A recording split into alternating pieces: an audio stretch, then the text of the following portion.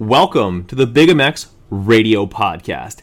This being episode 939 of the Big MX Radio Podcast. This is the first podcast that I'm doing from my first home here in Winnipeg, Manitoba, Canada. I've always been from Winnipeg, but I spent the last 5 years renting an apartment.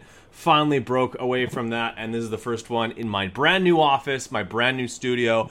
And with us on the line, who better to have on than the number 10 in your program, likely number 1 in your hearts, especially if you're a lover of a great story like I am. Justin Brayton, welcome back to the Big MX Radio Podcast. Thanks for having me, and congratulations, man. It's always nice to move into a new spot and have a new office, so congratulations on that. Appreciate that, my friend. I really do appreciate that. I for the first time, I'm doing this in a real studio. I've built it so that the set should sound really good. And like you and I were both creatures of habit. We don't like to feel not settled, and I've been super not settled the last week, but I finally have most of my stuff unboxed. I know where everything is. My ducks are sort of in a row, and that's what's opened up some time to be able to welcome you back to the show. Awesome. Yeah, it's funny you say unsettled. I used to feel really uneasy, wanted to have control of everything, and as you know, in any sport, it's hard to do. Well, then you start to have kids, and I threw all that out the window. So I'm unsettled all the time now, and just roll with the punches with 3 kids. So yeah, juggling a lot, but it's awesome. Awesome to be a dad and business owner and racer and all of it. So yeah. Well, look out on your shelves for the next book coming out at Barnes & Noble by Justin Brayton, Getting Comfortable with Being Uncomfortable. That's right. That's life, right? That's just life. And the older you get, the more you appreciate it. But it's funny when you're younger, especially me, coming up as a racer, and there's a lot you can control with racing. You know how hard you work and your diet and your technique and all of it. But it seems like once the gate drops, there's quite a few things out of your control. And I think for a lot of athletes, that's tough. But you get used to it as a racer, right? And try and control the things you can control, and hope the best for the rest of it. Absolutely, no, and that's where some frustration can certainly boil over, and maybe we talk about that a little bit later on in the show, talking about your most recent championship coming to a close with the World Supercross. But before we get to World Supercross, let's talk about your newest venture in the world of motocross. I'm sure you probably, loyal listener to the Big MX Radio Podcast, you listen to a couple of episodes and you're like, I can do what this guy does. They make you the Grand Marshal of the Daytona Supercross. Of course, you and Daytona Supercross synonymous with your one Supercross win, and you, of course, Justin Brayton, so well known for your Daytona performances. But that wasn't the first time we've seen you with a microphone in hand. That's a really cool transition that you've made. And like you said right off the hop, getting comfortable with being uncomfortable, a microphone in your hand, and doing your best impression of Jason Wygant. That's right. He's going to be hard to match. Weege is one of the best, right? But yeah, to answer your question, I mean, I go back to 2021. I got injured and went on race day live at the Orlando Supercross. Just had a great time. I was on for an hour or two and had a blast. Had a lot of kind of good, I guess, kind of received a lot of praise, I guess, for my articulation of what the guys were doing and what they were feeling. And I was just so fresh off the motorcycle, right? I mean, I was on the track the weekend before, and I just loved it. I love talking about what the guys are going through, and from my perspective, what I would have done or what they maybe should have done or what they were thinking, and the bike setup and how it's going to evolve throughout the day. And then later that year, I was out, with an injury still, and an opportunity came up to do the whole show at Salt Lake City. So to sit in for Daniel Blair, he was going into the booth, and they needed kind of a replacement last minute. And I said, absolutely. And had zero training. Obviously, it was just, thankfully throughout my career, I have had the microphone in my face quite a bit with just doing interviews, but I'm on that side of the fence, right? I'm basically answering the question that I know the answer to because I'm telling it in my words. So then I'm on the other side of the fence of a script and all of it. So like we said before we push play on the podcast, like it's much, much more difficult than people think. But I've really enjoyed it. It's been a cool transition. And I think of other sports, I think of the NFL. Mainly, I'm a big Troy Aikman fan. And you see a lot of the ex-NFL athletes, once they retire, going into broadcasting. And there's a lot of seats in the NFL for an ex-player to be a broadcaster. Well, in our sport, there's 2, maybe 3 seats. And to be, chosen to be on one of those seats part-time, I only did 6 races this year, but to even be considered was really cool, and thankful for that experience, and learned a ton. But I think for every athlete, when they're done racing or done playing football or done driving NASCAR, there's a void, right? There's something that you need to fill that, and I believe it's turning the page on kind of what you're passionate about and trying to stick around in the sport. And in our sport, it's pretty small, and so how do you stick around? Well, a lot of guys go be a riding coach or a manager or whatever it is, and for some reason broadcasting kind of didn't fall in my lap by any means, but I got the opportunity to do it, so I jumped on it, and here we are. I did 10 rounds of the Arena Cross series with Daniel Blair on Fox Sports 1, and then was able to do Race Day Live, did 6 races there, and just had a lot of fun, man. Really enjoyed it. Not sure where it will go from here, but definitely going to pursue it and see what happens. Absolutely. And you hit the nail on the head, man, as far as the announcing the televised North American racing is essentially a 2 or 3 person job for the entire world. There's that many people in the entire world who can do that job. When you compare that to, say, the NFL, 32 teams, 16 games, there's going to be a whole radio broadcast for each home team and 1 television broadcast. That's a grand total of 96 jobs just in football alone. That's just in the NFL, never mind college football and everything on top of that. But you were able to seize an opportunity, a great one that was offered to you, and you ended up being able to run with it. I imagine that guys like Daniel Blair, great guy, Jason Wygant, great guy, even RC, obviously, I've spoken with him a few times, and he's obviously made that transition as well. All 3 of those guys, probably great resources to you, as well as Will Christian, who's been on the floor with you as well. Yeah, it's a great team, and it's funny being a racer and you watch it back and you love when Ricky says your name, or you love when Weeds talks about you, or Daniel or Will interviews you before or after the race. And, you always kind of, people critique, right? Especially today's day and age. Oh. And it's so funny now that I'm on that side of the fence. And I did mention it earlier about how much more difficult it is than people actually think. And some of the keyboard warriors, it's crazy to think that, look, it's live television, so you're on the fly, and literally everything's happening so fast. And Ricky, especially in the booth and being the analyst, it's like you're trying to analyze all these things that happen so quick, and you don't get a break, right? Where NFL, there's the play, and then there's a break that Troy Aikman can analyze it and say, oh, here's what happened this pass. The guy, he was going to run this route and messed it up, blah, blah, blah. Well, Ricky's having to call it as turn by turn and whoop by whoop and pass by pass, and 22 guys on the track, and it's so difficult.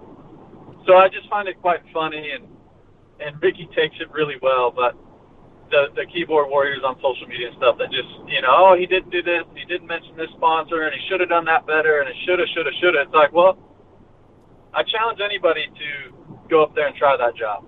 And it's way more difficult than anybody ever thinks. Live television is extremely difficult. And then for me, doing the Race Day Live stuff, it's a really good starting point for me because we do have more time. I can analyze a little bit more. We have some breaks in the qualifying. We have big breaks, that will go to Clint Fowler, or we'll go to Daniel and Ricky in the booth, and we'll talk to them. And I love dissecting and analyzing and telling more stories, and you have more time to do that. So I've really enjoyed that side of it. Yeah, and then when you talk about the NFL, you mentioned the however many jobs, 90-something jobs, but then you think of NFL Live and the NFL Today. Like, there's so many other ones, too. So there's hundreds of jobs.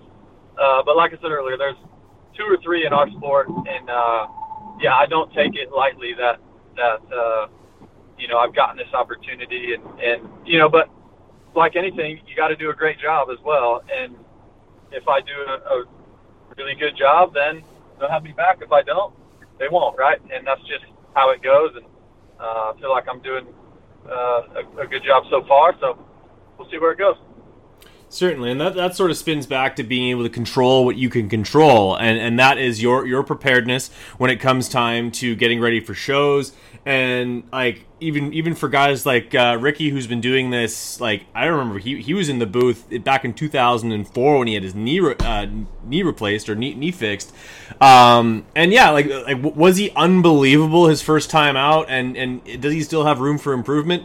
Absolutely, but when it comes down to like the greatest athletes in the sport, whether it's Ricky Carmichael, Jeremy McGrath, James Stewart, if you ever have an opportunity to have guys like that in the booth, guys like yourself who have raced at the pinnacle of the sport, who understand what the bike's doing, what the jump sequences are like, what the strategy might be, because like I watch a lot of races. I've watched a lot of old races, new races, whatever. But I don't have the same perspective that you do, Justin. Like, I can't put myself in the mind of a racer because I've never been in the situation of jumping a Supercross triple, landing with my inside leg out, and then jumping into a 2-over table into the next section. That's not within my skill set. And that's really your leg up in being able to bring that to the fans. And like you said, it's not like a football game where there's a play and then they analyze what happened, what the progression was for the receivers. Literally, you have a play-by-play guy and a color analyst basically trying to they're like dueling dragons throughout the broadcast of when to jump in, when not to jump in. It's honestly it's very delicate, and it's honestly something that not even I've had to deal with a lot when I do like trackside announcing. I'm usually just up there by myself. I'm just talking to myself for 10 hours straight. Balancing that with somebody else, especially if you haven't worked with them for very long, like, hats off to you, man. Like, I'm sure you feel like you've got a long ways to go, but you're doing great so far. Well, I appreciate it, and to your point about getting the best guy, it's really cool that we can have right now. We've had James and Ricky in the booth. Obviously, Ricky's been a part of the broadcast team for a long time now. And I love that because anything they say, you have to listen, right? If Michael Jordan's talking about a game of basketball, you better listen because everything he says. But the unique part that I have, those guys were champions and the best ever, like you said, right? But the unique perspective I have is I can relate from the guy who won the race or is winning the race to the guy who's in 20th because I've been all of those, right? I've been the guy that showed up to a Supercross race just hoping to qualify. Then I qualified. Then I got my first top 10. Then I was just hoping to get in a top 5. And then you get some podiums. You know what I mean? So I've lived kind of the life of all of them. Yeah, so that's where I feel like true. I can bring a little bit different perspective than even Ricky and James can because they don't really know what it's like hoping for a top 10. Because if they got second on the night, it was a disaster most of the time, right? They were paid to win and wanted to win and did win. So that's where I think it's cool for me to have won. Never won a championship. I've won championships other places, right? 5 in Australia and won races all over the world and was only able to win 1 in America with the Daytona Supercross. But a lot of podiums, led a lot of laps, and was top 5 in the championship multiple times. Tied Dungey for 3rd overall in 2012. So that's the unique perspective I can bring, and knowing how important it is for a guy to get a top 10, their first ever top 10. Like, I pay attention to all those little nuances, which, once again, it's hard to do on the broadcast because you got to show the love to the front guys, right? That's what most people want to see. They want to see Cooper Webb and Eli Tomac and Ken Roxon battling out front. They don't really care about the guy who's getting 8 most of the time, especially in the 250 class because it's probably a guy most people have never heard of. But Race Day Live, we can bring light to those types of guys and bring light to their sponsors that have worked so hard to fund those teams. And I've really enjoyed it. It's been a ton of fun, and like I said, we'll see where it goes. But back to the beginning, there's just limited seats, so you got to do a great job, and I'm working at it. But also the process, like of racing and training and all that. That's my favorite part of being a professional supercross racer, is the process of it. Honestly, the race day is quite stressful. There's a lot of pressure on all of us. So the process, and you hear like ex-NFL players say, "Oh, what do you miss most?" They're like, "Man, I miss the locker room." And yeah, that's what racers miss the most, is that process of it. So, and the preparation, where that's my favorite part in doing that. Well, now it's my favorite part with broadcasting, because I want to learn something about Chase Sexton, or I bring such a unique perspective as well, because I was testing Jet Lawrence's bike the week of Daytona with the guys at the track. So that's pretty cool. I think I bring such a unique perspective of that. I rode Chase's bike, rode Kenny's bike for years, was teammates with a lot of these guys. So can bring such a different, unique perspective, which I think the viewers definitely value, and I know the guys at Feld and NBC value that. So, yes, it's been a lot of fun, man. That's for sure. That's awesome. We'll ask a couple questions about your new broadcasting career before we switch things over to the two-wheeled side of your career and actually racing these damn things. But have you listened back to yourself, and what was that process like for you? As well as, like, has there been a moment where you just completely froze up and thought that you were completely silent, what felt like an hour, and then you listened back to it and it was 2 or 3 seconds? Yeah. It's funny, at first, I didn't want to listen to myself. It's kind of like watching myself at a race. Like I paid a guy pretty much my whole career to film every lap of practice, like during the week, and I studied and studied and studied. But when it came to the race, it was really difficult to watch myself, because I knew I made so many mistakes, and I probably could have passed that guy there, or man, that line. But racing is just so much different, right? It's high pressure, and then once that race was over, I was on to the next. Well, similar with the race day last thing, the first couple I didn't really watch back that much, and I said it to my wife, and she's like, you have to watch. You've studied yourself so much throughout your life racing, like that's part of it now. And so I went back and watched. I started watching them, right? And the cool thing was, well, I'll tell you 2 stories. The first one was, to be honest, I was excited and proud of myself for how well I did the first week, because I have no direction, right? I'm just there kind of winging it. I really no broadcast coaching, so I studied other guys, and I liked the way certain people did it. I didn't like how other people did it, so I wanted to be myself, but also throw in a mix of guys that I respect. So I was happy with that. But then the hardest part, I would say, at first, especially the first weekend I did it, was when you're talking, you're on a script, right? And I'm sure you know all this, but yep. When they throw it to break, or something comes up, somebody crashes, the producers are in your ear talking to you a lot. And that was really difficult for me. Like, okay, JB, wrap it up. Well, when he said wrap it up in my ear, I kind of froze the first time. I'm like, well, wrap it up. Does that mean, like, stop, and then Dan's going to start talking, or they're going to throw it down to Katie, or whoever's on the, like, so that was difficult. Is you always have somebody talking in your ear about either the next segment, or hey, you've got 30 seconds, or hey, you've got 10 seconds, or hey, throw it down to Lurch, or throw it down to Weeds, or it's constantly changing, right? So then I just got used to somebody in my ear all the time. But I would say that was the number one challenge for me, was you're in the middle of a point, you're talking about Sexton's corner speed and the way he stands up, and why he's 0.6 faster than Eli, and then you all of a sudden got to, hey, wrap it up, throw it down, and blah blah blah blah blah. And it's like, oh, okay. And then to make that process seem smooth was really difficult at first, and it took some training.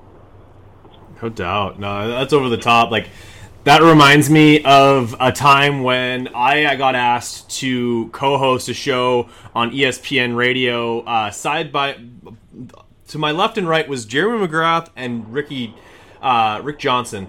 And I don't even know how I got offered that. Dan McGranahan had something to do with it. But they just stuck a headset on my head and was like, all right, so we're going live in 3, 2. And I was like, oh my, I was like deer in the headlights.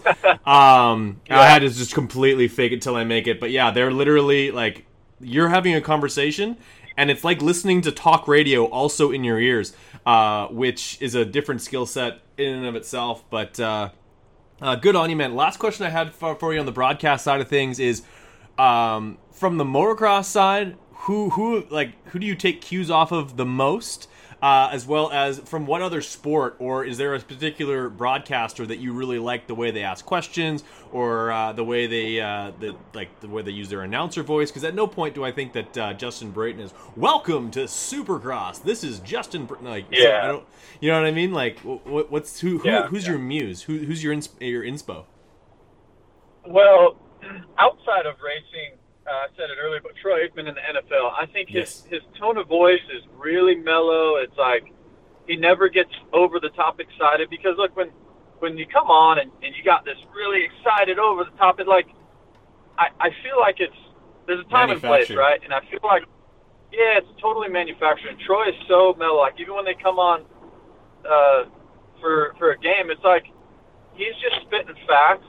He's a very factual guy. He's done his homework. He knows about the defensive tackle, the backup safety, the second string wide receiver. Like he knows it all, and it's just natural and comes off really smooth. And it's just like he's having a conversation with Joe Buck. I mean, where when guys get over the top and they get, especially when you come on air, right? If you're just, oh my God, I'm so excited for this race tonight.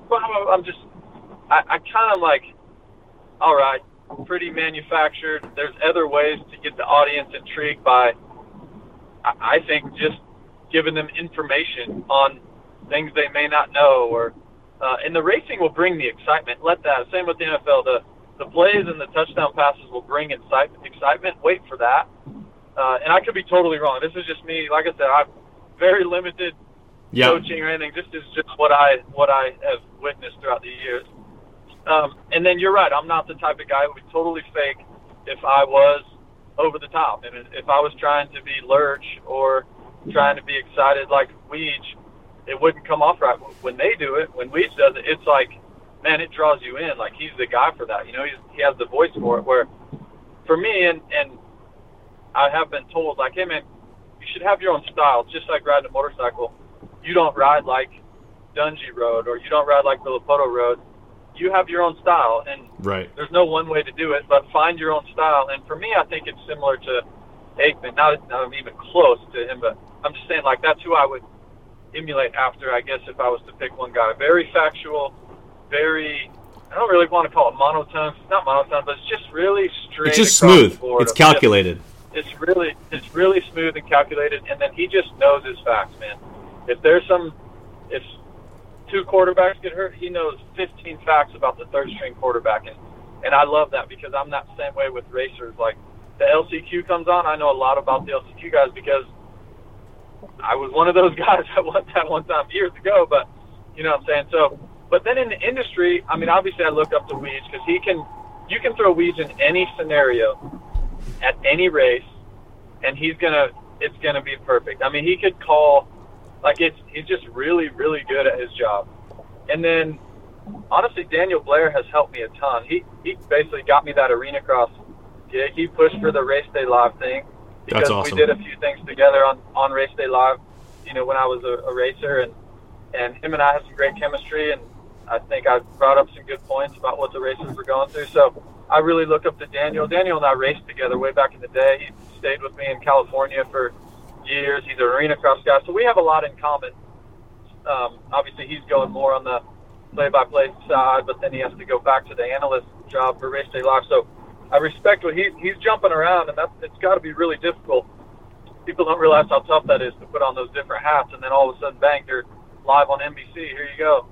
You know, and then the next weekend he's Race Day Live analyst, and then the next weekend he's, you know, kind of jumping all over. So respect those guys, but all of them. I mean, Ricky's came a long way. He's worked at it, and it's very, very rare, even if in other sports, to get the best. You know, they obviously call him the GOAT, and to have the greatest of all time in basketball or football, they rarely go in the booth, you know, or you know, Michael Jordan, I think, or you know, like Wayne Gretzky, really anything like that.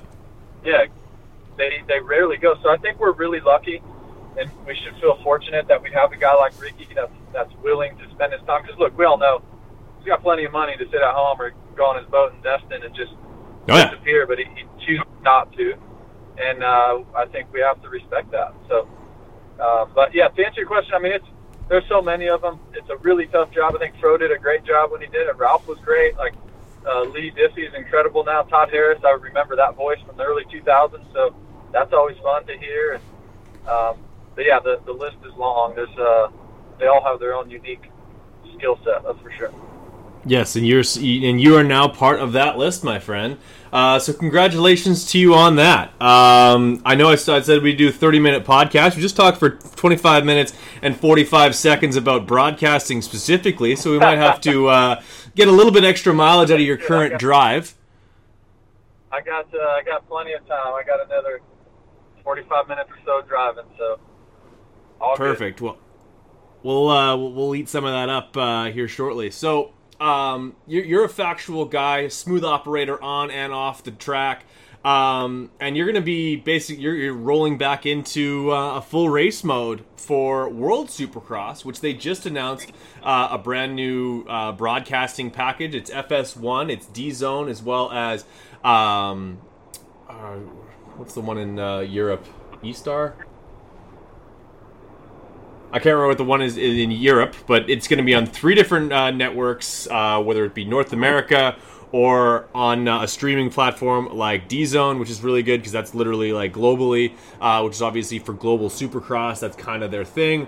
You yourself looking for a championship that honestly, like I really kind of had you pegged as somebody who could certainly knock down that championship. We've seen you win races against the best in the world, regardless of who shows up in places like Geneva and Paris, and obviously you've had a lot of success in Australia. What's been the return to racing program like for you? What comes back right away? What's the last to come back? And gearing up for another racing season, my friend. You're back at it.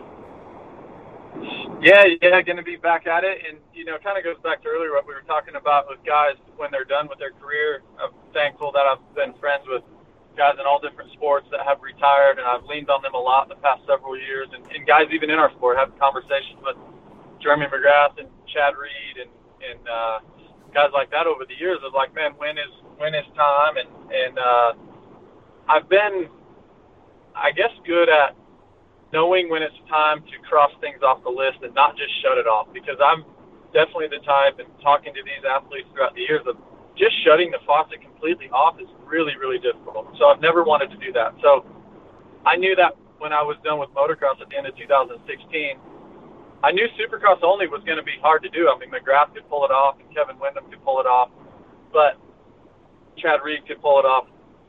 But for me to pull it off was going to be difficult because the teams, all the factory teams, I didn't have the horsepower to go to factory, any factory team and say, hey, pay me this, and I'm just going to do Supercross. And especially at that time now, looking back, I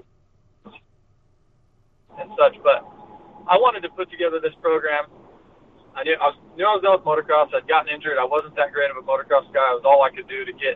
I got several podiums, but that's throughout years, and just wasn't really enjoying it. Started having some, had my first child. That just like, man, I want to spend some summers doing something different. So I knew when that was time to cross that off the list, but also knew, all right, I've always had kind of a number in my head that makes some sense to go racing for the risk and the travel and all of it.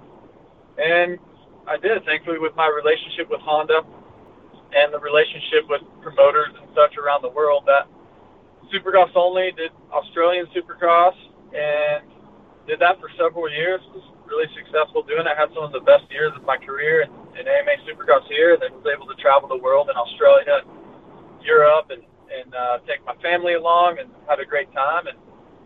And then obviously there becomes a time when it's like, all right, well, American Supercross is so competitive, and I'm a pretty realistic guy that I got some top fives last year, but they were getting harder and harder, and it was just getting difficult to ride up the front. And I felt like it was time to hang the boots up for American Supercross. But once again, I don't just want to shut it completely off. I just want to kind of ease out of it. And World Supercross comes about, and it's the perfect program for me right now where I'm at in my career. It's 6 races. I'll potentially do a couple in Australia as well. So, you do 6 to 10 races a year for maybe a couple of years. And then you get opportunities like this broadcasting thing, and I own a couple motorcycle dealerships in Charlotte, and I guess it starts to become a little clear what my life will look like after racing, because I've been able to spend some time away and feel like, what's it like to be home on the weekends? Because look, we're hardly ever home on any weekends when you're doing Supercross and motocross. So I was able to do that without doing motocross. I'm like, man, this is really nice to get a couple months off and go home to Iowa and spend a month with my family, and my kids get to know my family, and then then you just cross things off the list. And now I'm 39 years old, and I'm gonna race a little bit. It's obviously a really high level, but it's not 17 weeks with the best guys in the world with the preparation. Like I can't put in that sort of preparation anymore with 3 kids and businesses, and still try and be a good husband and such. So cross that off the list, like I said, and do some World Supercross. And I definitely still believe I can go win some races and potentially win the championship.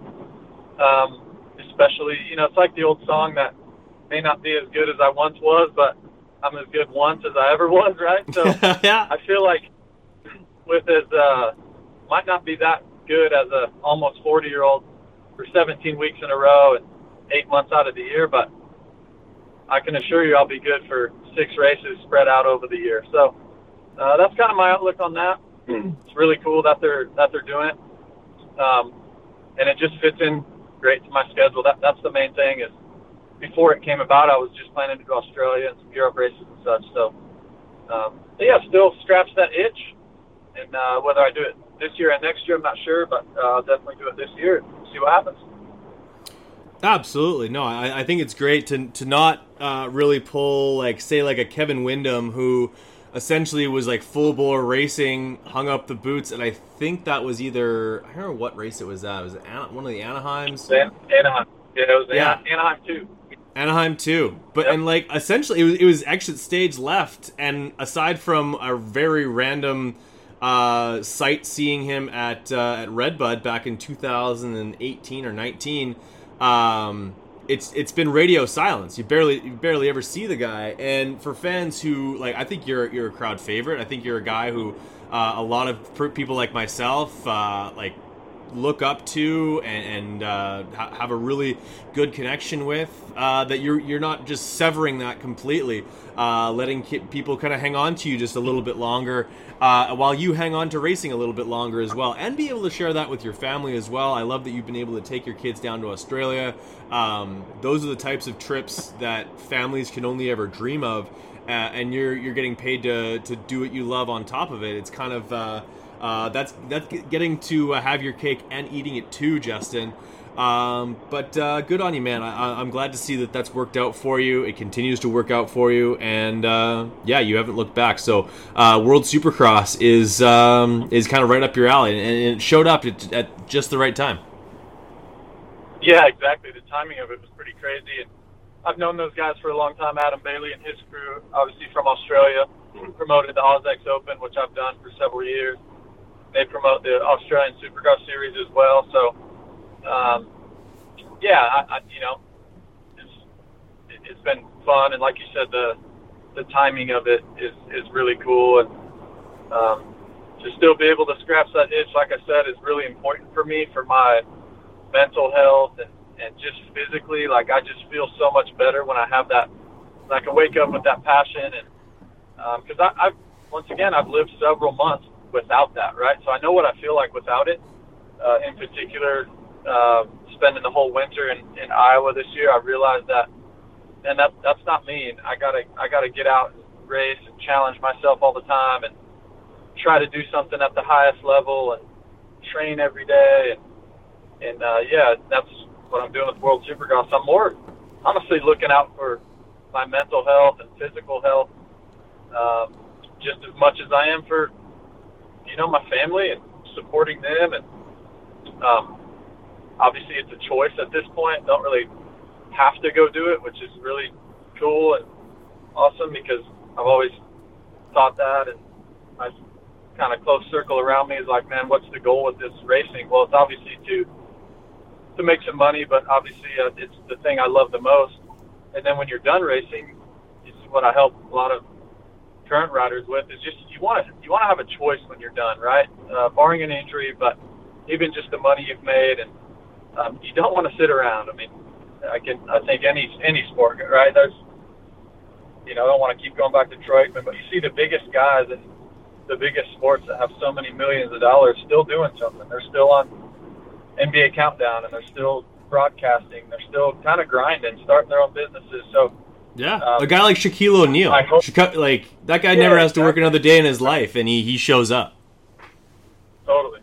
So that's for a lot of the racers. You just hope that for them, that they no one's really going to retire, right? I mean, you could, Ricky could, James probably could, Chad probably could, but none of them want to. And James is coming back around, and Chad is looking for his next thing. You're always going. So for me, I just always wanted to have a choice of what was next, and I have that now, and I'm choosing to go ride my motorcycle at a high level still.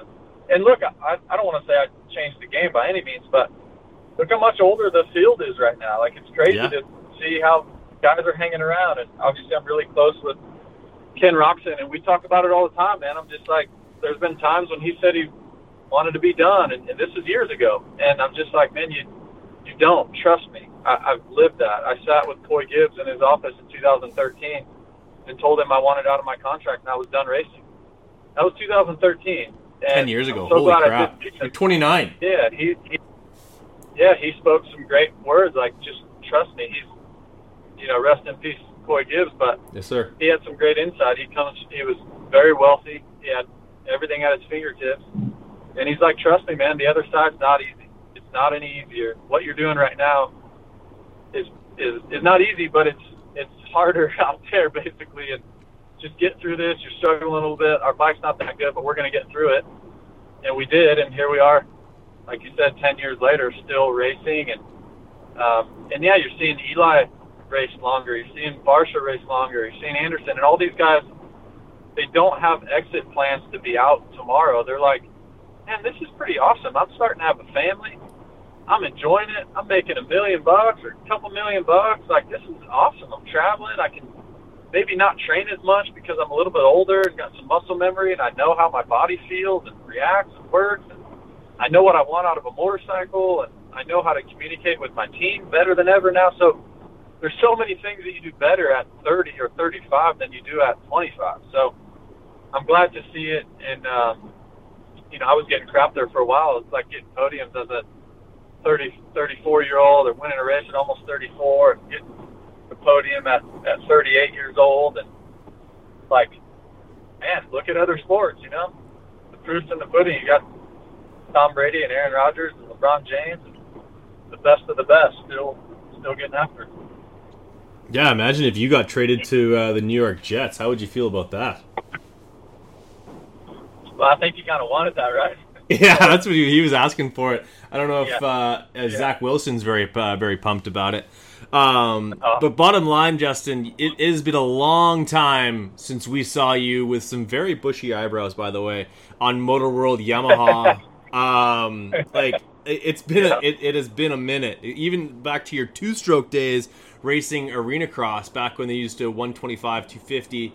A couple of carbureted motorcycles underneath you. I got to imagine at some point throughout your career, you already kind of spoke about back in 2013 where you're a bit of a crossroads. I got to imagine that you had even more of those moments prior to that, like sitting on the line at an LCQ being like, this is maybe, like, I don't know if I want to keep signing up for this much nerve-wracking moments on a Saturday evening. Care to get into a few of those for me? Yeah, for sure, and dealt with that a lot. And I think if you lined up all the racers that are on the starting gate, I think you could hear a different story from all of them about times they felt like they wanted to be done and felt, there's a lot of pressure, there's a lot of travel, there's a lot of training. There's so much that goes into it, right, that it can seem overwhelming at times, and you got anxiety because you didn't get the results. And then the biggest thing for me was living and dying by that number that I got on Saturday night. Once I got over that, my life totally changed. Like, if I would get 8s on Saturday night at an Anaheim or something, I felt like my world was just crumbling and sponsors weren't happy and the team wasn't happy. And none of my friends were calling because I didn't have a great ride. And then you go get second the next weekend and your phone's blowing up and every media member wants to talk to you. And now the gear companies are, making you special gear and doing this. Like it's just such a peaks and valleys sport. And once I started having a family, met my wife Paige into 2010, that's when things really started to be a little bit more clear for me, when it was like, and you don't really have to live and die by this result. Your friends are your friends. And if they're going to be friends with you or call you because you got first or third or whatever, they're probably not your friends anyway. So, but I do feel like people struggle with that even today, is just living and dying by that number, right? And it's difficult because it's a competitive sport that you're paid by your results. And if you're not getting results, you don't have a job.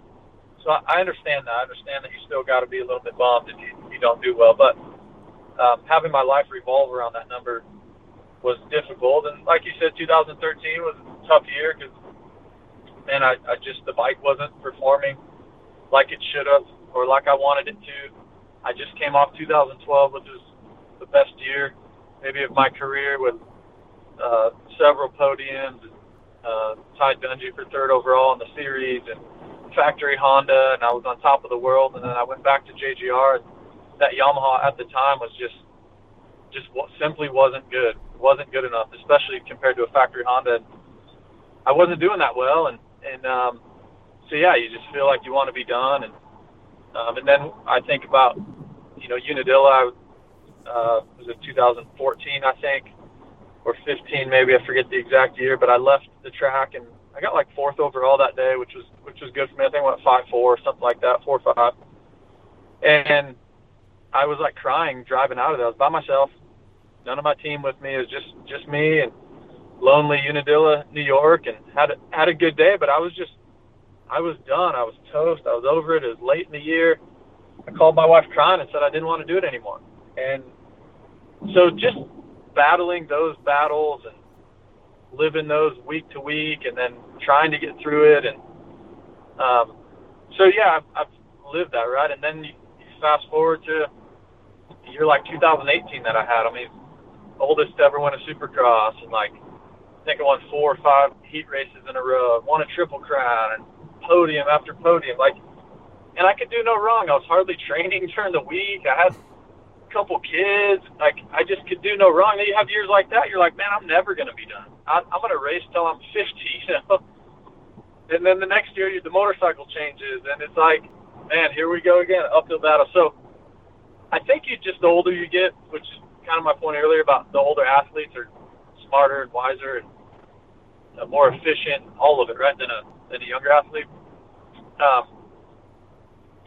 I just think the older you get, the more equipped you are to deal with it. And that's why I love helping the kids today and just kind of passing down things that I've learned and why you're feeling the way you are and why this team is doing this or that team's doing that. You got to communicate. I've lived all of it. So now at 39, I mean, if I go race World Supercross and I have fun and get some good results, awesome. If I go there, struggle, man, I don't, not that I don't care, but man, I'm good. I'm fine. So, it's a good place to be, but to your point, there's some struggles along the way, but to Coy's point as well, it's everywhere. That's just life. And the sooner you realize that it's not just racing, sooner better off you'll be, I guess. Absolutely. It's cool to hear that Coy meant that much to you, man. It seems like he had a great impact on so many of the racers that probably maybe the most misunderstood or character within the sport over the last 20 years. Someone who probably didn't let a lot of people in, but those who did, like, tough exterior with the gooeyest center you ever did meet. Like, I got to talk to the guy maybe twice. He made fun of me for not having a degree in journalism and asked if I knew Steve, and that was about it. But great guy, and I sorely miss. I hope you said you didn't know Steve, because if he knew that you knew Steve, you were going to get some extra crap. Him and Steve had a fun, cool relationship. Yeah, it was fun to witness at times. I did sell that I knew Steve, but I won him over by telling him that I played quarterback in high school. And then he said in Canada, he asked if it was in Canada. I said yes, and he told me that didn't count. That's right. That's exactly right. I've got so many great Coy stories, but it honestly took me a long time to break that shell. I mean, I was a little bit different because he's paying me, right, to get results. And the first couple of years, I struggled with the team, man. I struggled so bad because moved to North Carolina and it was raining and I couldn't ever ride. And I just, my last race in 2009, I won the last moto of the year at Steel City. So I signed with them and thinking, man, I'm on my way. Like, I'm going to race 450 Supercross. I'm going to start winning some races.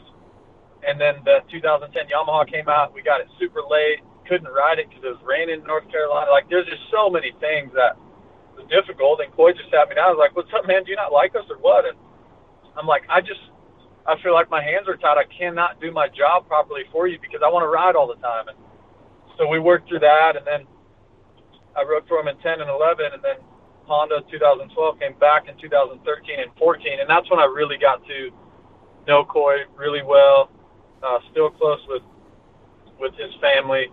And, my wife just went to lunch with Heather, his wife, not long ago, and just seeking, just advice, and it's just a great family, man, and we're all going to miss him so much. But yeah, he kept me on the straight and narrow, and like you said, it was really hard to get to know, but once you did, man, he had his guys, like if you were his guy, then he was going to have your back until the day you died, and that's just the way Coy was, and like I said, we're going to miss him, but man, he had an impact on a lot of our lives that we'll never forget. Awesome, man. Well, no, I appreciate you shedding some light on that, because Coy was a great guy and made a huge impact on the sport, probably bigger than most people would even care to realize. Switching things back over to the Supercross side of things, what needs to happen for Justin Brayton rolling out of this series to be able to say, like, we accomplished what we came here to do? Anything outside of championship do it for you? Well, like I said earlier, at this point in my career, do I think I can win the championship? I do. I mean, I really do think that I could. These races, I think about Paris. 6 months ago, I qualified fastest, faster than Tomac, faster than Webb, faster than Marv, faster than Kenny. Come out in the first main, get second, right behind Eli. Passed Coop multiple times throughout that weekend, and Marv, and run right with Kenny and Eli. And that was a short time ago, and I really do believe that I could run with anybody in the world on any given weekend, So, yeah, could I go there and win some races and win the title? Absolutely. But am I going to live and die by that? Probably not.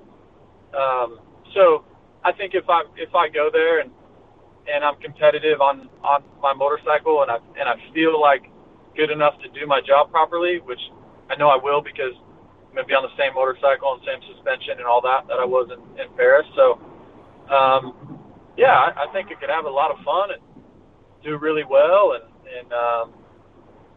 hopefully win the title. If not, I'll get beat by some really, really good guys. So that's kind of all you can really take from it, right? I'm not going to get beat by anybody that probably shouldn't beat me. If whoever wins is going to be a great rider. So, it's going to be competitive. Fair enough. Whoever beats you, they'll have earned it. That's for damn sure.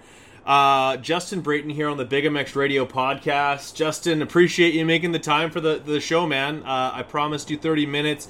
You gave me 53. Hopefully people really enjoy this. And, once you get a few World Supercrosses under your belt, I have your number, so I'll just call you at a moment's notice. Perfect. Let's do it. Thanks for having me on. Congrats on your new office space. And we'll chat to you soon. Thanks, man. Thanks, man. Don't hang up just yet, but for podcast sake, let's cut it off right there. All right, guys. That was my interview with the Justin Brayton. It's always a pleasure to chat with a guy like Brayton, especially because the two of us don't get a lot of time to chat at a lot of races. Obviously, the ones he's at, he's super busy, and with my schedule coming to a lot of races, at least this year, hasn't really been a thing. I was planning on going to Anaheim 1, had everything set up to do so, but unfortunately wasn't able to secure a media credential until about maybe Thursday or Wednesday or Thursday before the actual event. At that point, it was kind of too late. I needed to know a little bit more ahead of time that I was approved for that, but that's the way the cookie crumbles, and not really what you guys are too concerned about. But chatting with a guy like JB, a guy who I really look up to, someone who is just a consummate professional throughout his entire career, regardless of what manufacturer he's been on in the past, where he ends up riding, his results, he'll always give you a good interview. I remember one time, I think we were standing on the floor, I want to say it was Phoenix, and he was with a particular team, and of course they had one particular brand of handlebars they were using, and mid-interview I happened to mention that I had no idea that this brand also made Renthal, and of course they don't. It was a preference of JB to run the Renthal twin wall bars, which are for like a lot of people like love that bar. I myself, I'm a crossbar guy. I'm not a huge fan of the crossbarless bar from just a look standpoint. I think the crossbar looks more correct. Although currently on my KTM I do have a crossbarless bar. Run the Phoenix handlebars obviously. But when it comes to handlebars, JB Justin Brayton, he chooses to use Renthal. I think he's a 997 guy, if I'm not mistaken. So let's move on to some topics of conversation that I wanted to dig into. It's been a while since we did our last podcast, and we have been a little bit inconsistent with it lately, partly due to the trip that I made with Wes Williams and the boys of Verb, Chase Stallo, Brent Stallo, as well as Spencer Owens and Jason Crane, who honestly all 5 of those guys were absolutely amazing to work with. Super professional, extremely good at what they do, but at the entire time, like, we were just giggling like idiots at the Airbnb, bench racing and talking about the day. I'll do a separate podcast honestly on just like some of the ins and outs of the things that we got up to. It was an absolute riot. I had so much fun chatting with those guys and getting to know them, getting to work with them. And now that I'm full-time at Verb, that is really cool to be able to do and to share that with you guys. They have me doing some vlog stuff. I think they're flying me out for May 13th, which is, yes, the May 13th, 14th, 15th. Is that correct? Yes, May 12th, 13th, and 14th of next month for Verbadilla. It's going to be a shred tour event. They're going to have me doing some vlogs. Hopefully you guys went to Verb Moto on YouTube and checked out the vlog and left some mean comments of how badly I did at it. Keep in mind, it was the first time I had ever operated a GoPro and the very first time that I had ever filmed a vlog. And they made me do 4 of them in succession. So, kind of baptism by fire with those boys, but I appreciate it. I think I did a half-decent job. So, next few sort of topics are going to be sponsored by one particular sponsor who happens to sponsor the Big MX Radio podcast. First and foremost, we have to talk about Racetech. Racetech engines are unbelievable. Just ask the guys over at Team Solitaire, Chris Elliott and those boys. They trust Racetech with their engines, so can you, and their suspension happens to be second to none as well. They've got service centers left, right, and center across this nation and in Canada, whether it's CJR suspension in Calgary or Phoenix in Phoenix, Arizona, which is of course ran by Chris Blows. We'll get to him a little bit later, but Racetech, you can save some money by mentioning Big MX Radio with Racetech. Order from those guys, save some money, and just so you guys know, we have a gold valve kit that is to be given away, and it's going to be given away right now. All you have to do is email me at brad@verbmoto.com and let me know why you need a set of gold valves for your bike. Would appreciate if you guys give me a little bit of a story. I'll sift through the many emails that I get. And hopefully we hook you up with a gold valve kit to be dropped into your suspension, and you'll be impressed with the bottoming resistance as well as the plushness and just overall better performance of your bike. All right, first topic: Max Anstey gets his first ever professional win on this side of the pond. Yes, he won MXDN at Matterley Basin. I think that's the absolute pinnacle of all wins that you could possibly have, regardless of what country you're from, is to win Motocross the Nations at home. It does not get better than that. I truly, truly don't think it gets any better than that. I was really impressed with him, and he should be impressed with himself. I texted him right after the race, and hats off to a kid who has put in the time, sacrificed, moved his family, clawed, scratched for everything that he's had over these years, and he's put himself in a position to be successful. I was just really stoked to see it. Of course, he is an absolute mud monster. Of course, Matterley Basin was wet.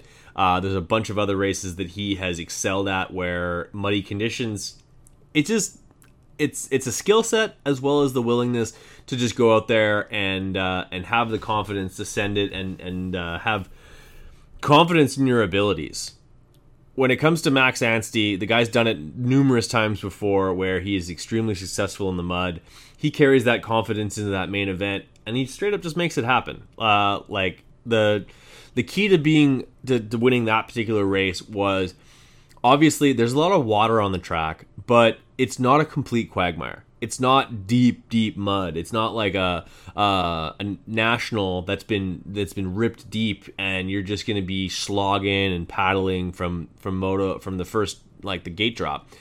For the most part, the base is still really hard, and there's going to be some standing water on the track, but for the most part, honestly, you can basically just send it, and the front wheel is still going to be able to track. Obviously, you have to leave a little bit more gingerly on the throttle, not to just be spinning everywhere.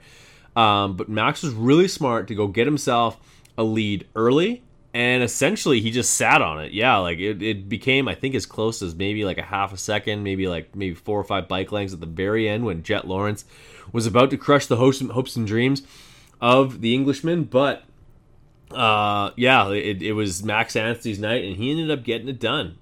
Really, huge hats off to him. I was impressed, and so should everybody else. And that's just a feel-good story of a guy who has worked so hard for so long, and he finally gets his win on North American soil, and that'll certainly put some wind into his sails as he sets his sights on the SX2 World Supercross Championship, which of course he's going to be doing for the Firepower Honda team. Yariv and the boys are pretty excited about that.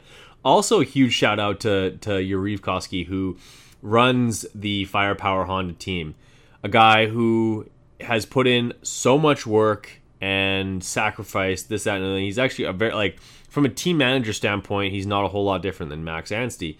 But he's gone out and he's done the work and he spends the time, and he's rewarded for it with the North American win, and that's huge for those guys. I think he certainly deserves it, and may that put enough wind in his sails to continue doing this for quite some time to come. Good on him, and good on him for Max Anstey as well. That bonus check is going to clear, and would be surprised if that bonus check is basically a mirror image of what he was going to be making all year long. So quite the payday, and kind of act like you know that was going to happen in the mud, where Max Anstey is just so strong. Next topic of conversation brought to you by Luxon MX. If you enter discount code BIGMX at checkout with Luxon MX, you're going to save 10% off your purchase. Now, they have some of the most incredible triple clamps that you can possibly put on your motorcycle. First of all, they're going to look awesome. Secondly, your bike is going to handle fantastically. And you're going to save 10%. So your average set of aftermarket triple clamps, they probably run you about $1,000. So 10% off your purchase, that's Big MX Radio and Luxon MX handing you $100 to go towards your next bike build. Putting your bike in the best position to feel comfortable, and the performance gains are legitimate, and you're going to enjoy the way the bike feels and the way the bike responds with Luxon MX components on there. They also have components for the linkage system as well, so check that out. Go to the website, enter discount code BIGMX at checkout, and save yourself 10%. So we didn't just have one first-time winner of the year at New York, but we had two. Justin Barcia got his 6th Supercross win, now tying him with David Villeman with 6 wins on his career. Good on him for doing so as well, where he was able to be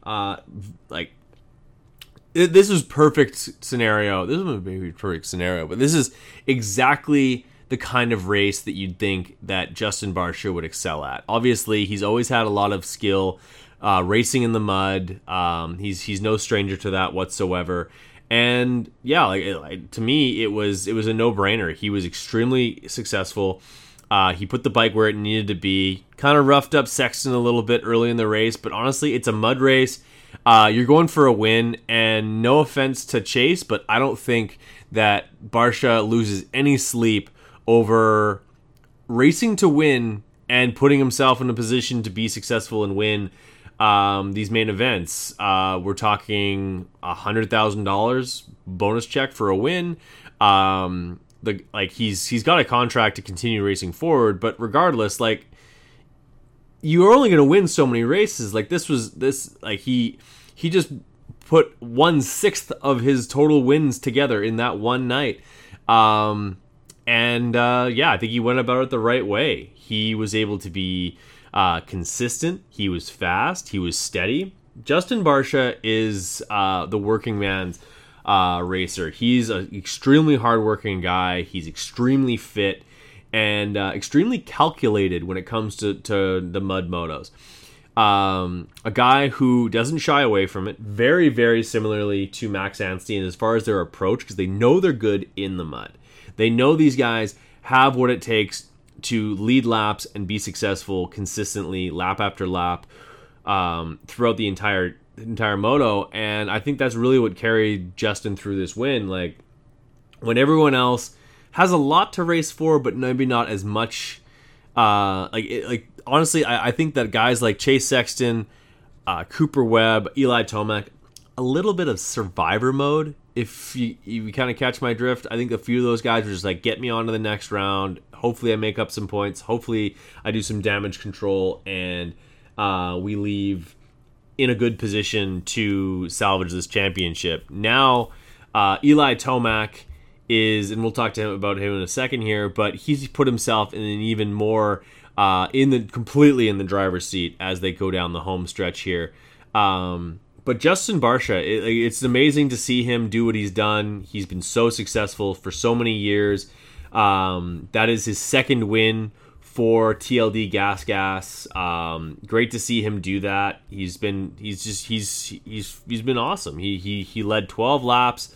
Roxon also had a few laps led as well.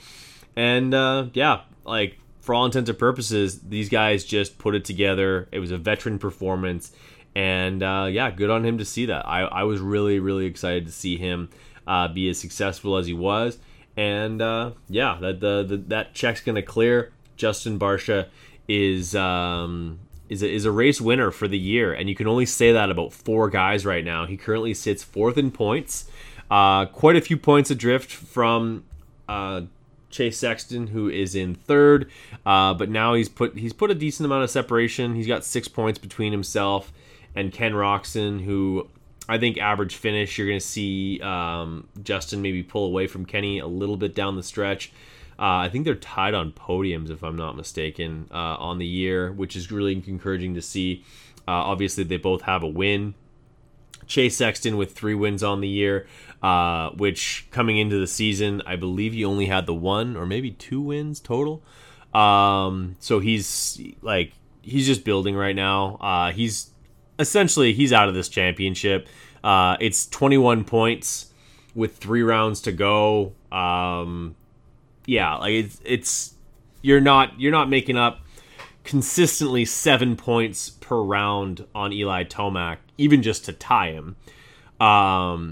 So it's not mathematically impossible. It's completely improbable. But Chase Sexton is essentially out of this championship. He ends up 4th on the night, 19 points, not going to get it done. He qualified well. He had a decent start. Obviously, him and Barsha get together early, and that was sort of he was battling back from that ever since. But for all intents and purposes, not the worst night in the world for Chase. I'm sure Cooper Webb would have preferred to be one step even closer, but it's the way she goes.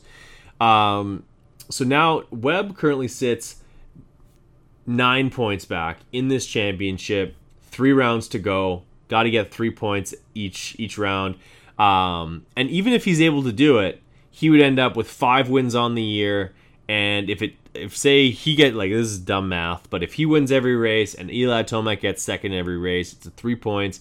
They would tie. And the tiebreaker, of course, is total wins on the year.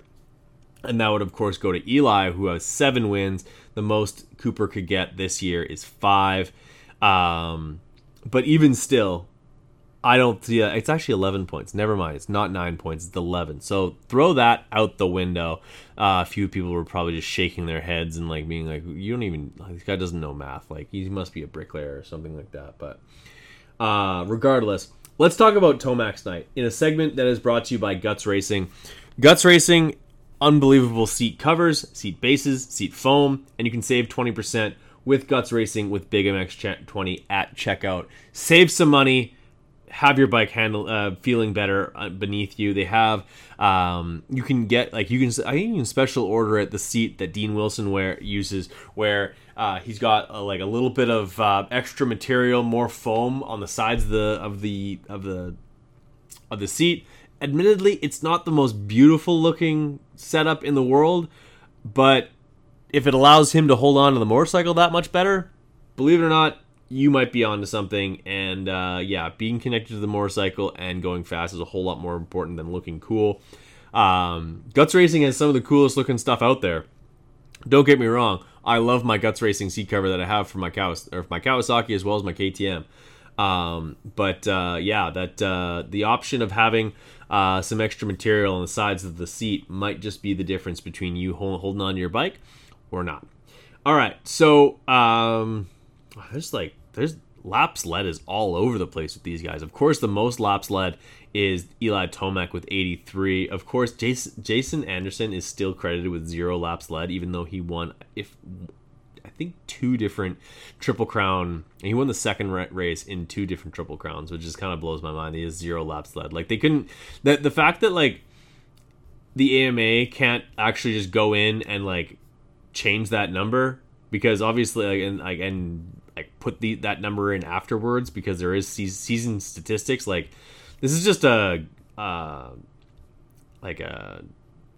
Excel file. You can edit these numbers, but they choose not to, which is awesome. But whatever. Like I said, there's 5 guys who have wins so far in this series, and the guy who has the most amount of wins is Eli Tomac. He matches last year's win total from 2 weeks ago when he ended up getting the win, and now he puts himself in an 11-point advantage rolling into the last 3 rounds.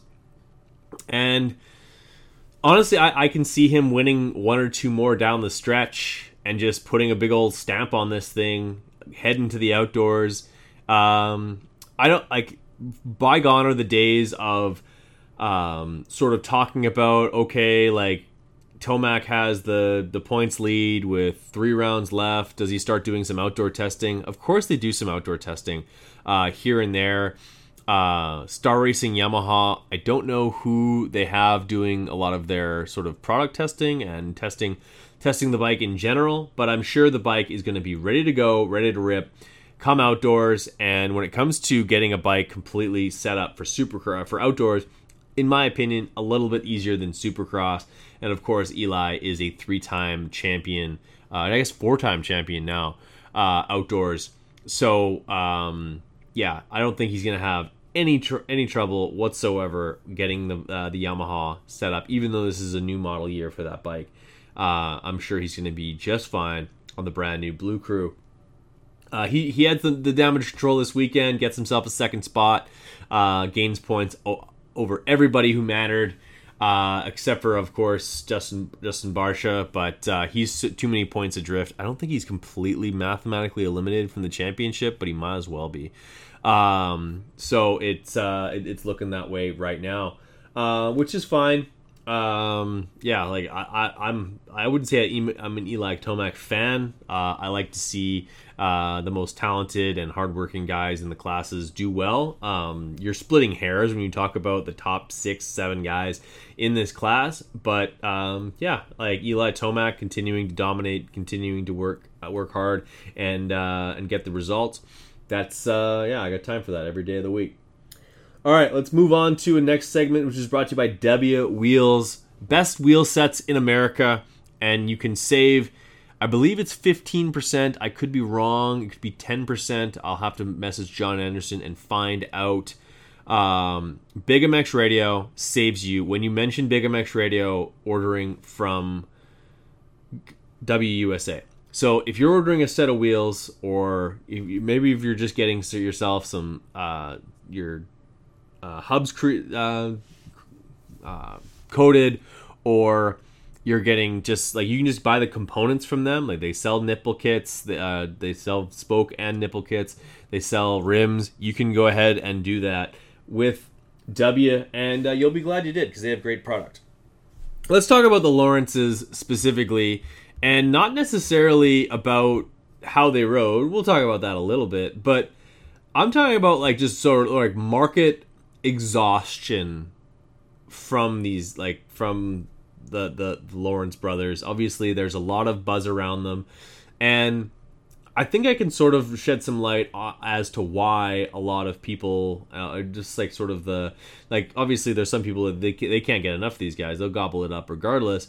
But when you compare the amount of coverage of the sport here in 2023 compared to years previous and different eras, it's apples to oranges. You're not comparing the same thing at all, especially when you talk about these phenoms like your Ricky Carmichaels, Travis Pastrana, James Stewart, Ryan Villapoto, even Mike Alessi, stuff along those lines. When you have these guys coming up, you have to remember that when those guys were coming up, media was so much different. Like the whole, like when Ricky Carmichael turned pro, 1996. He turns pro for the 1997 season at the age of 16, by the way, and was able to win races and championships right out the gate. That's actually something that James Stewart and Ryan Villapoto all have in common, is that they were on Kawasaki's and won championships and races, obviously, during their rookie year at the age... Villapoto was actually 17 when he turned pro. But both Ricky Carmichael and James Stewart won championships as a 16-year-old. Not just turned pro at 16, but won championships at 16 years old. But at the time, 1996, you have to remember that the internet is in its infancy. Social media, completely non-existent.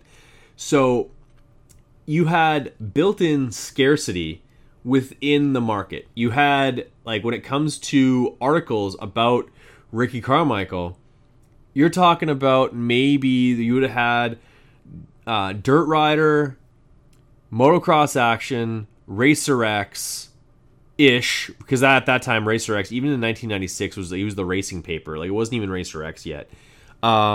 And then you also would have had Dirt Bike and Cycle News. So at most you had 4 publications that were covering the sport, giving their 2 cents, and being able to connect with the masses. Here in 2023, I don't even want to count how many podcasts are out there. This is one of the many that you have to choose from. Thank you for choosing Big MX Radio. Thank you for listening. I appreciate both of you for listening. But in all seriousness, when it comes to social media and actual media coverage, like, you also have to remember that in 1996 or even in 2006, when Ryan Villopoto turns pro, the races are not live. The only races that were live back in 2006, if I'm not mistaken, were Daytona Supercross and the finals. Everything else was on tape delay, and by tape delay I mean in 2006 it was often the next day, so it was the day after. That was the years when the series was brought to you by or sponsored by Amped Mobile, which was an Australian company that was brought in.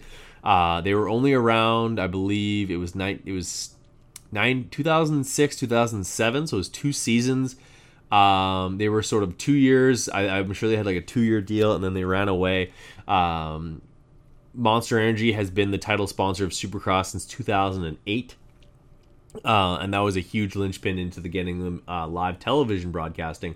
But when James Stewart turned pro, like, you didn't even get to see, like, I don't even think all of his 125 races are even, like, you can't even find all of them in archive on either ESPN2, which, if they were available, they were like tape delayed 2 weeks later and at 2 o'clock in the morning. Like, we could do an entire podcast on how strange it would have been to be, like, say, a fan of my age at 34 years old in 2002, when you basically had to wait possibly weeks to actually have any time to watch these guys, see what they do, and you were completely reliant on magazine articles, magazine interviews, and the way that those publications decided that they wanted to spin those stories and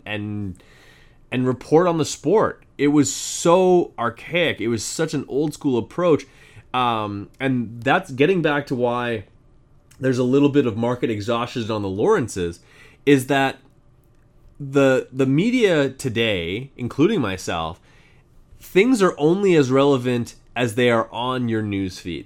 And when you post something to Instagram or TikTok or even Twitter or something along those lines, as soon as it gets shuffled down into the bottom, it's gone. It's dead content, and it's so replaceable. It is disposable, and that's why, like, nowadays there are so many, like back in the day, I can probably think on the top of my head 4 or 5 really important and impactful photos of James Stewart racing. And of course, some of that is to the fact that he was a young rider when I was a young rider, like, very young. I'm actually a year or two younger than he is, and obviously looked up to the guy, and that is a contributing factor. But same goes for Ricky Carmichael, same goes for Ryan Villopoto, who's actually, I think, a year younger than me, if he's not an 88.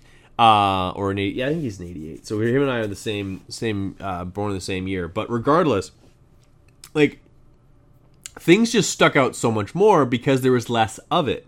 Things are, like, the pieces of media that were created were inherently more special and coveted because there just was less of it. Now you have YouTube shows and YouTube interviews, and like, there's so much pressure to have, like, nonstop content all the time that it just gets so flooded. And when it gets flooded like that, the quality goes down, obviously, because it just got to go out. It's not always about quality, it's about quantity when it comes to media. And it's all very disposable. So what happens is you have media outlets that, honestly, I don't think anyone is properly trained on how to tap into the algorithms or sort of dance around how the algorithms, that whether it be social media or even like print media, this, that, and everything, how it's being consumed here in 2023. The game has changed so much, and it's still being ran by the same people, or at least very, like, there's either super young people who don't have a lot of experience, or very experienced people who don't have a lot of experience with how today's media gets put out there, that you just get the shotgun approach. Is, let's throw as much of these guys at you as humanly possible because we need content, and these guys are lightning rods, and when we post about them, we get lots of views. And views mean money when it comes to getting sponsors to buy in and spend money. So unfortunately, yeah, like if every post that they make with Jet Lawrence gets 500,000 views, well, get ready for a ton of posts about Jet Lawrence, because if they post about, say, Carson Mumford or Cullen Park, who was last year's Rookie of the Year, they're not going to get the same amount of attention and affection and this, that, and the other thing. Like, so if a Cullen Park post isn't going to get the clicks, it's not going to get the numbers, they're not going to post it. They're not going to direct that much attention to it. And that's unfortunate, but that's the way it goes, especially nowadays where everything is so trackable. Social media and the analytics behind it have cut through all of the crap. It's almost like the Moneyball version of marketing, where there's a famous saying in marketing is that, like, half of my advertising budget is wasted. I just don't know which half. Well, with social media, you know exactly which half, and that's like if you happen to put out 10 posts, and the 2 posts about the Lawrence brothers and Danger Boy Deegan happen to be like through the roof, and a post about Levi Kitchen happens to flounder, where's the incentive, aside from just like good journalism and the integrity of covering the sport? There isn't a lot of incentive to cover guys like Tom Vial or Levi Kitchen, just because, like, those don't move the needle. And it's unfortunate that it's the way it is, because back in the day, you had to cover everything, hoping that something sticks. And that was, honestly, I think it was a better approach. I really do. But what someone doesn't want is a news feed of, say, like, you have 50 posts, and 4 of them happen to cover the Lawrences. Those 2 posts have a ton of views, and everything else is completely floundering. Like they posted about Luke Neese, and it's just not moving the needle, man. So honestly, that to me is the main reason why you see a ton of Lawrence coverage. Obviously, they're extremely fast. They're extremely talented. Greatest 250 riders of all time. They are not. I can't stress that enough. Like, Jet, he's extremely good. Like, he's gonna have like numbers that are rivaling some of the greatest to ever do it. He's gonna fall short of the total wins because he's not gonna race his 4th season on 125s or 250Fs outdoors. His numbers are skewed because obviously he had when 2020 hit, like, he had 3 rounds of, like, he kind of had like a rocky start to the year. Then he breaks his collarbone, comes back, butts heads with Forkner, solid rides throughout. Like, so that's his rookie season is just sort of an odd year, especially because of COVID. And then he comes in as a sophomore, challenges for the championship, ends up losing to Colt Nichols, comes back and wins the next 2 championships. Now, if you look at it from that standpoint, like, yeah, he's got 2 championships in Supercross, same amount of championships as James Stewart has, more championships than Ryan Villopoto has, more championships than Ricky Carmichael has. But you know what? Ivan Tedesco has 2 125 or 250 Supercross championships. So does Grant Langston, and Grant Langston's a bad example because he basically won everything you can possibly win on a dirt bike aside from a Supercross race. But yeah, like, just because you have two championships in the little bike class in 4 years of racing it doesn't necessarily mean you are the greatest to ever do it by any means, in my books anyway. He'll have a lot. He obviously has a lot of wins this year. He'll win this championship going away. It won't even be close. But greatest of all time on the little bike. Sorry, Jet, it's not you, bud, and it's not your brother either. And that's not a slight on either one of those guys. I've just as someone who's covered the sport for a really, really long time, and someone who's been watching it for an even longer amount of time, I've just seen guys who demonstrate a higher degree of dominance than those guys do. And I don't think that's they should hang their head about that. I think that these guys played the cards they're dealt, and they do it extremely well. They're both going to win championships this year, and I would expect both of them to be on Factory Honda next year, which, being on Factory Honda on 450s as brothers, is maybe one of the coolest things you can possibly experience in the sport of motocross, and that's going to be theirs to hold. So that's really fucking cool.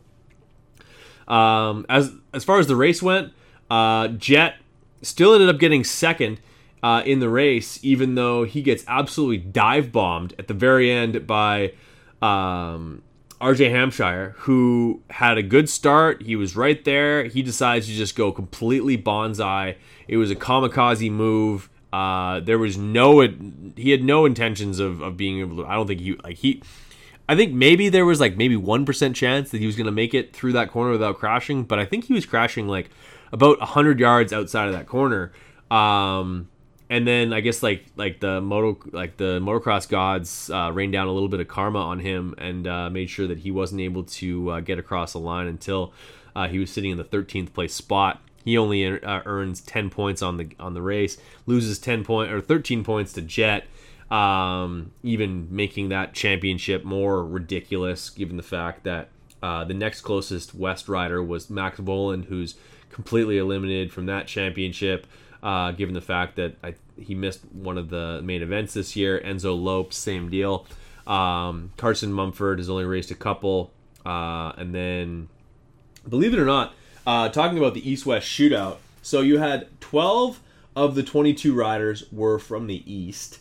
And in the top 10, six of the 10 were from the East as well. So by all accounts, the East was actually a bit better on the night. They not only had more guys in the main event, but they had more guys in the top 10. And good on those guys taking it home. And Max Anstey with the win. He's listed from Cairo, Georgia, which is completely false. Nonetheless, it is what it is. And speaking of the East-West shootout, when we talk about the East-West shootout, we have to mention Heartbeat Hot Sauce. We don't have a discount code for those guys, but they just have great shit. Honestly, I would encourage everyone who's listening to this podcast to check out Heartbeat Hot Sauce. They have awesome product, and I endorse it. I put it on damn near everything, whether it's Chinese food that we had the other day while I was moving, or the chicken that I'll be having in about 8 minutes time.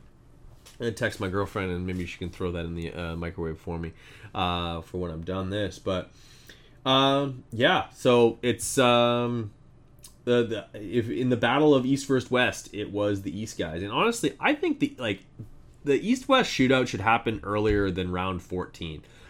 East-West shootout should happen at, I'm going to say, no less than 4 rounds every year. I'm going to say maybe even 5. Why not?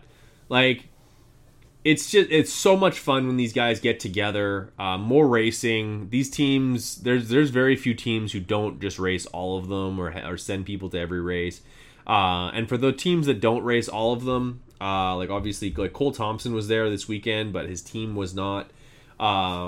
Just in the fact that more than likely, Dominique Thury wasn't going to put it in the main. He's had a hard time making mains this year on the West, let alone throw in 12 East guys to kind of upset the apple cart. But I wouldn't be surprised to see. I would love to see more East-West shootout races. I don't know, but you guys can let me know what you think. Maybe you can include that in the email that you send me about getting yourself a set of gold valves for your suspension from our friends over at Racetech.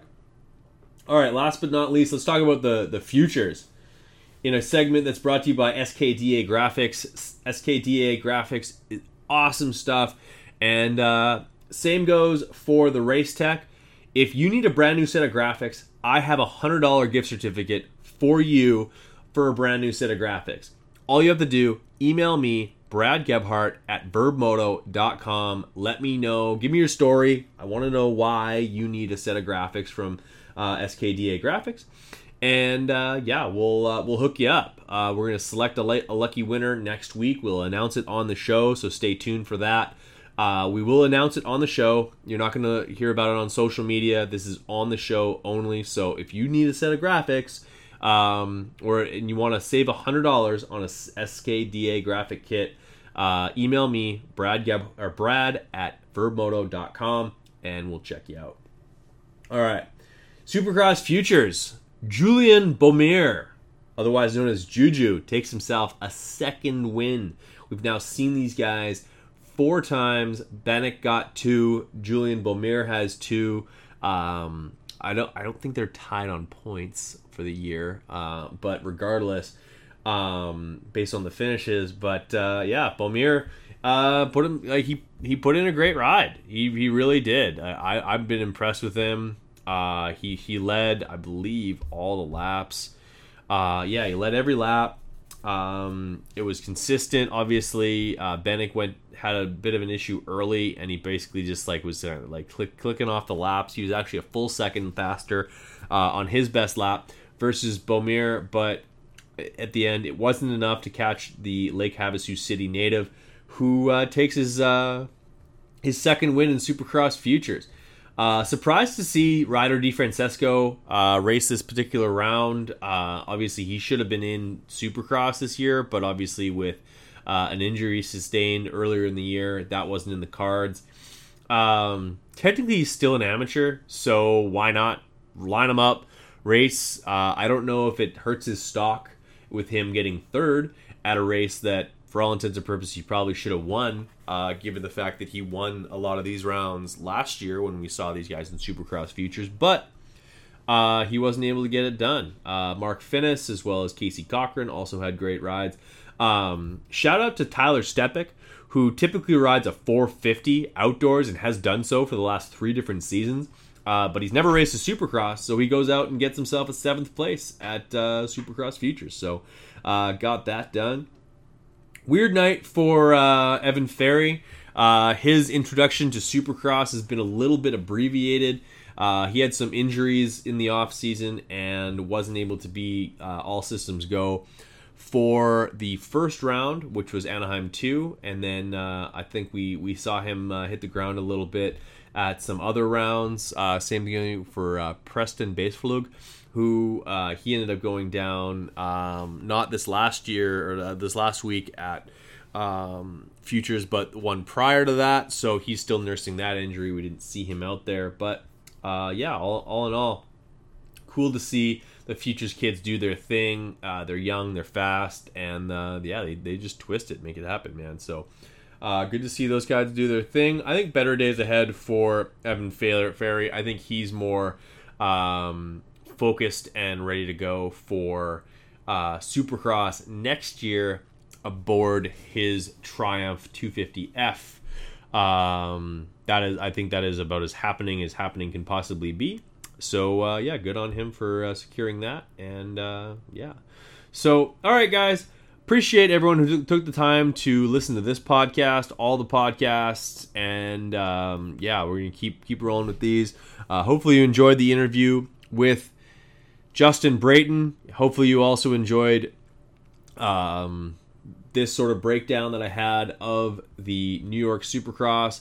If you're listening to this and you want to hear more about not only New York Supercross, but the upcoming round at Nashville, I think it's Nashville this weekend, if I'm not mistaken. Where are we this weekend? I don't know where we are this weekend. I'm completely lost.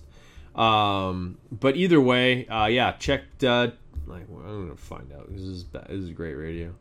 No, that's not it. Are we in Denver? Where are we? Yeah, Nashville. Nashville this coming week, or maybe it's a week off. I don't know. This is great radio. I don't even think I'm going to edit this part out. Regardless, Nashville is the next round, then Denver and Salt Lake. I'm excited about it. You should be excited about it. We're going to see some great racing to finish things off. If you want to hear more about that race, our pregame show with myself and Denny Stevenson, as well as Chris Riesenberg from Race Tech, is going to drop in on Wednesday, 8 o'clock, or this Thursday, the 27th of April. It's been about a month since we did a show. Seems like it has to be, because of how long ago I went to. Yeah, it's damn close. It's been a month since the last one I think we did was the Thursday of March 30th. I think is the last one we did. But unfortunately we had some schedule changes, and then I was moving, so we weren't able to get that done. But YouTube Live on the Big MX Radio channel. If you're not already following Big MX Radio on YouTube, shame on you. Go ahead and do that. Thanks for watching, guys, or thanks for listening. Appreciate the time. You guys have a great rest of your day. Take care.